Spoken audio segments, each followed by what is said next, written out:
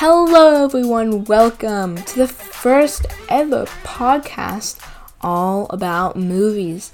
Today we're going to be talking about maybe not so recent, but December 20th, 2019, only last year, and probably 10 days ago. Hi, I'm Henry Linneo. Today we're going to be talking about Star Wars: The Rise of Skywalker. It is a 2019 fantasy sci-fi film, 2 hours and 22 minutes long. It is PG-13.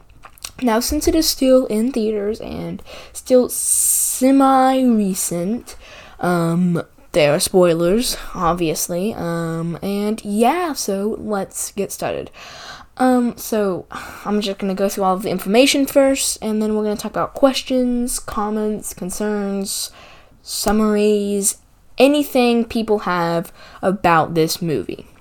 Okay, so its release date, as I said, was December 20th, 2019.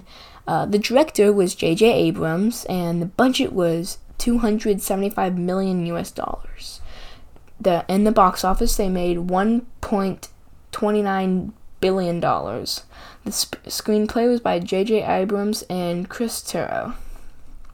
The summary for this is: when it's discovered that evil Emperor Palpatine did not die at the hands of Darth Vader, the rebels must race against the clock to find out his whereabouts. Finn and Poe lead the resistance but put a stop to the First Order's plans to form a new empire, while Rey anticipates her inevitable confrontation with Kylo Ren.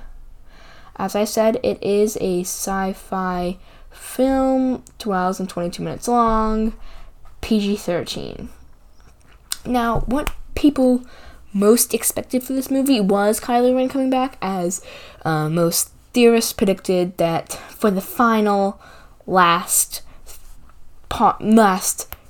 saga of all of this amazing movie, even though it's probably not going to be, they expected something big. And I think that Emperor Palpatine, probably one of the most original Star Wars characters, came back. Now, the way he really looked, I thought personally, was really cool, as he looked much more of a zombie and had all of this stuff attached to him, almost like a new Darth Vader.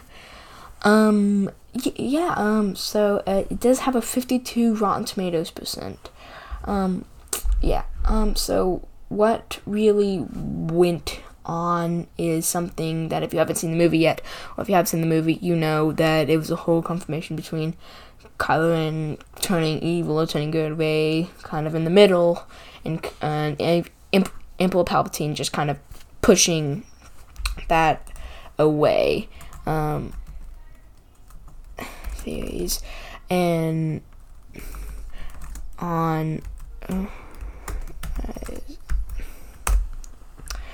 So, some of the theories that they have, the 7 most plausible Rise of Skywalker fan theories, is probably what happened in the last movie, is that there will be more new Skywalkers, quote unquote, as a rise of the new Force leaders, as Rey, as we saw at the end of the movie, bury the lightsabers, as she's probably one day going to uncover them out old, as Luke did.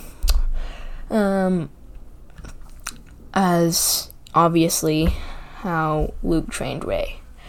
So, now that we've discussed all of those theories, we have mad questions after watching Rise of Skywalker, and what really do we have? So why doesn't Ben Solo talk in the fight scene where they are on the seas of Kef Bir? He just didn't say another word except ow. He really didn't say anything else, and we really wonder why. Has the dark side taken his ability to speak, or has he simply decided to shut up and listen for a change? But nothing bad things happen when he talks. Why didn't Finn just say he was Force sensitive? The Rise of Skywalker somehow is simultaneously bloated of skeletal with its toy Mina grip sitting right on the board. Apparently, Finn's big secret foray on Kijima was he's Force sensitive, which is cool, but definitely could have been revealed in another more unfortunate moment. another burning question that we all have to ask. Why is Rose in the movie? She basically had no screen time, and she almost basically, we all thought she was dead in the last movie. Why is she still alive? What is Poe and Zora's history? They were nowhere near acceptable standards of honorary, and we want to know more of where they were going and what was going to happen. Luke and Leia were Force ghosts, but what exactly was Han? This is probably one of those you just don't think about things, but it's the holiday we have a lot of spare time. Why wasn't Han a Force ghost, but Luke and Leia were? Was it because Leia had more connection to the Force, or was it because they, for a movie's sake, they just wanted that to happen? We don't really know, but that's the reason why Han. If Leia saw Ben's death, then why did she let him train to be a Jedi? Luke told Leia that Leia foresaw her son's death at the end of his Jedi training, but why the heck did she send him off to said training? More likely than it was an Uncle Luke force waving in a little calm situation and promising not to let any harm come to the boy, which kind of helped Luke crippling guilt throughout The Last Jedi. We really wanted some of these burning questions. This is just because, I don't know, maybe because they just did the movies that way, and, how did the Star Destroyer fleet even exist? Did Palpatine conjure an entire fleet of ships, crew included? Were they just looking on Exegol waiting for their moment, piloted by Skeleton's dark side ghost that on the Gothic Sith chair who came out to watch Rey and Ben fight in the Eastworld Emperor? And not to get super nitpicky, but also why didn't General Pide call for the final order to use ion cannons, specifically ion cannons disable, not destroy the blast from their ships that were the wrong color? Another question that we circle back to: why did Rey bury Leia's saber on Tatooine? Obviously, Rey couldn't bury the saber on Alderaan, RIP, but Leia never lived on Tatooine. You could argue that Skywalker name itself traces back to where Anakin, but is that a weirdly personal twist when, once again, Leia never lived there?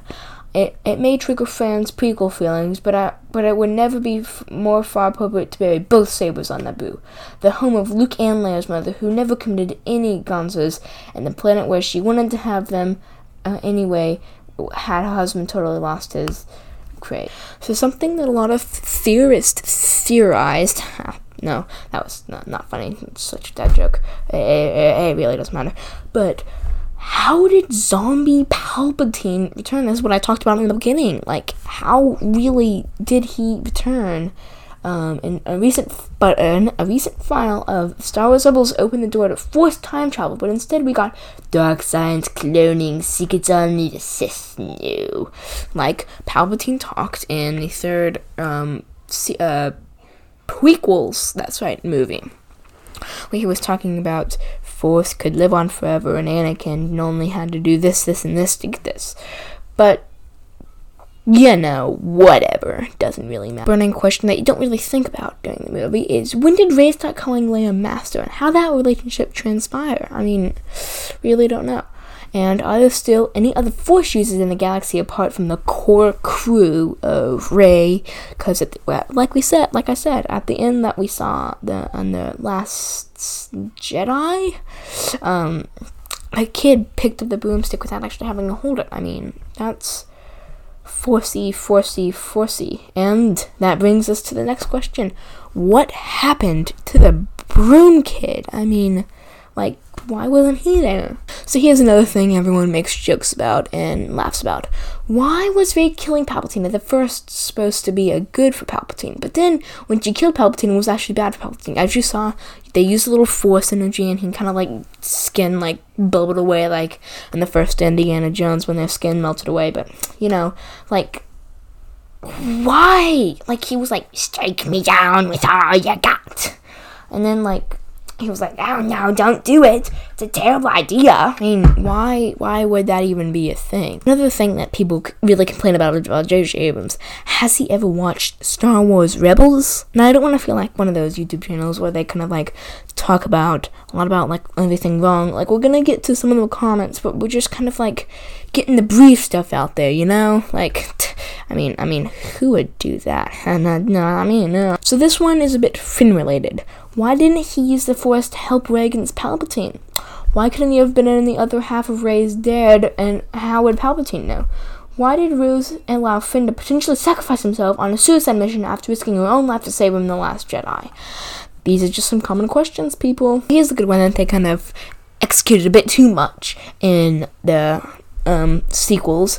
Why couldn't Rey's parents just have been nobodies? Literally, every emotional beat in this movie still works without her having to be a Palpatine. Like, why? Despite all of that, how cool was Villaina Rey's mom? I mean, come on. Now here's a good one for J.J. Abrams and everyone designing the titles. Wouldn't Star Wars The Final Order have been a better title? I mean, come on, like, I'm not good at naming stuff, but like, this is just simple science. Here's a good one for Lando Calrissian. What has he been doing all of this time other than helping Luke with that one mission? I mean, come on. How come there aren't any Ewoks in the Resistance? I mean, they were all in the last movie. Like, why couldn't they be in this movie? I mean, it makes literally no sense. Here's a good one for when they saw the trash Death Star.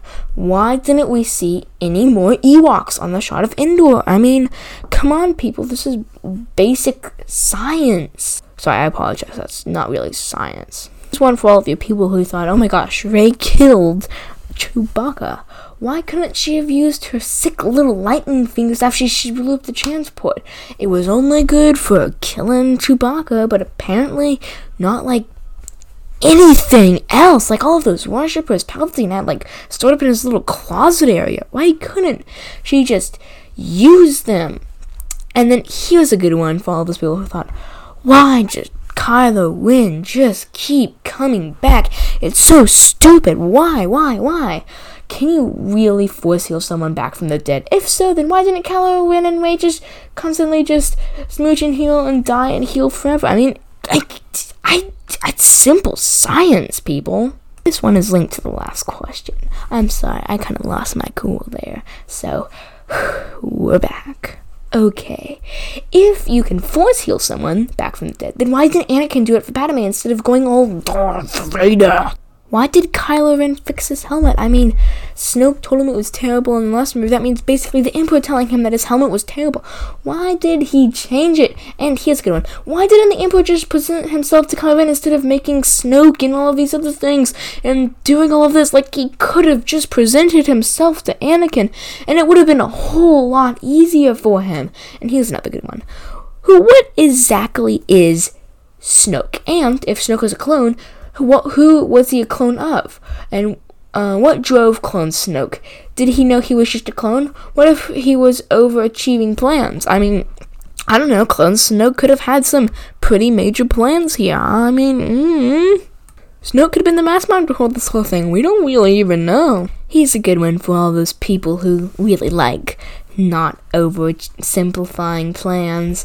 Why did the Emperor create Snoke just for him to be killed by Kylo Ren and become the Supreme Leader? Seems a bit overcomplicated. And how many Snoke clones were there? We don't know. There could have been more Sith Lords that Emperor Palpatine was training. I mean, I don't know. How did Clone Snoke become the Supreme Leader? Were they just like, you are a Supreme Leader now, we will worship you, la la la? Like, I mean, and why wouldn't Palpatine just make Kylo Supreme Leader or done it himself? Like, you don't have to do that. I mean, This one goes for the old General Hux, Richard E. Grant's character. He was just a Sith leftover. What was he hiding? And when did he first infiltrate the First Order? Like, had he been doing it ever since after Kylo Ren threw him into the wall of the ship? Like, I mean, did he just like... Now here's a good one for all those people who really like, again, simplifying stuff. When they built Starkiller Base in the first sequel movie? Were they really thinking about doing all of this stuff just to have it explode? Was Palpatine thinking about that? Then if the Emperor had a fleet of planet-killing Star Destroyers, why did the First Order have to spend so long, like 40-something years, to make the Starkiller base? And, like, who was flying all of those planet-killing Star Destroyers? We only talked about this, like, a couple minutes ago. Like, oh my gosh. And, like, were the hooded figures in Palpatine lair really there, or was it just the spirits of the Sith?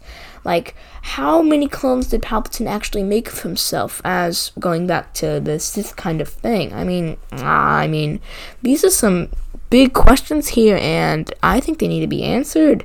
Yeah, this one is back to those hooded figures. How long had Palpatine and his gross little hooded figure buds been in the unknown regions? Where did all of Palpatine's friends go between Kylo meeting them and Rey arriving? Were they simply an illusion? In that case, were their clone Snokes also not real? And if Rey and Kylo are massively strong Force users, then why do they have since Palpatine? Why can't we just admit that both Rey and eventually Kylo were the definition of Grey Jedi here? I mean, come on, people. Here's the good one for all those people who think making sequels and making prequels are just terrible, adding to the nice good old movies, the good old comedy. What was the awakening that sparked the whole sequel trilogy? Both Rey and Kylo were already alive, and Palpatine had been chilling in space back in his little chair thing. What were the change that was made sense? By killing zombie Palpatine and his collection of Sith energy tangs that were mocking him or something like that? Did Rey just release all of it out into the universe and sense a massive new Sith army in the process? I mean, people, it's like they're setting up another sequel to the sequels, to the originals, to the prequels. Why? I wonder this every day. Now it's time to thank our sponsor today, EscapeYourHome.com. Are you looking for a cheap way to get escapes for a very nice price instead of having to go to the escape rooms and buying $25 for the entire family? Well, you can spend half of that at EscapeYourHome.com. They update escapes weekly, and it's not the normal escapes. We also have 4 teachers escapes on subjects and all of this. We also have adventures and murder mysteries, and our newest series ever, the Treasure Hunt series. Go check out escapeyourhome.com today to find your escape mystery, adventure, and treasure hunt series. If you use the code POD_ALL_ABOUT_MOVIES, you will get a free escape. Yeah, definitely, totally. Yeah, if you actually use the code ALLABOUTMOVIES, you get 25% off your next escape for the next, I think, 2 weeks. Yeah, I know, pretty sweet deal, right? Hi, I'm here as Jeff Lanier, and we're here to talk about the movie. So, what did you think about the movie? Oh, I thought it was a really, really good movie, actually. One of the better ones, although I did like Rogue One. I thought it really ended the series in a big bang fashion at the end. I thought it was really good. What did you like about the movie? I always like when the new movies bring in some of the old movies from 4, 5, and 6, because that was my generation growing up. So I like to see all the old crashed Star Destroyers, and I like to see the old Death Star that they had the big fight on and climbed through. So I always like to see that old stuff in there. What did you dislike about the movie? Yeah, at the very beginning of the movie, it really jumped from scene to scene to scene, and that kind of frustrated me, and I thought, wow, this is going to be a long movie if that's the style that they're going for and jumping around. But ultimately, it kind of smoothed out and looked like they were trying to bring different stories together, so it was okay. If you were to create this movie in a similar fashion on your own, what would you do? Wow, that's a really hard question because I'm not really kind of a movie director type. But if I was going to do this movie in a similar fashion, I think what I did like about it, and I guess this isn't answering the question right, but I liked how finally they did turn the bad guy, right? They did turn Han Solo's son, I forget his name, Kylo Ren, and he turned good. So I thought that was really good. I kind of wouldn't mind have seen Darth Vader. How they bring Obi-Wan Kenobi and Yoda in as the ghosty kind of things? I wouldn't have mind seeing a Darth Vader in there somehow. Okay, well, thank you for coming in talking with us. And I'm here with Georgia Lanier, and she's going to tell me what she liked and disliked about the Star Wars movie. So, Georgia, what did you like about it? My like was that Emperor Palpatine, I liked his idea that he got the power. It's okay. Okay. Okay. What did you dislike about it?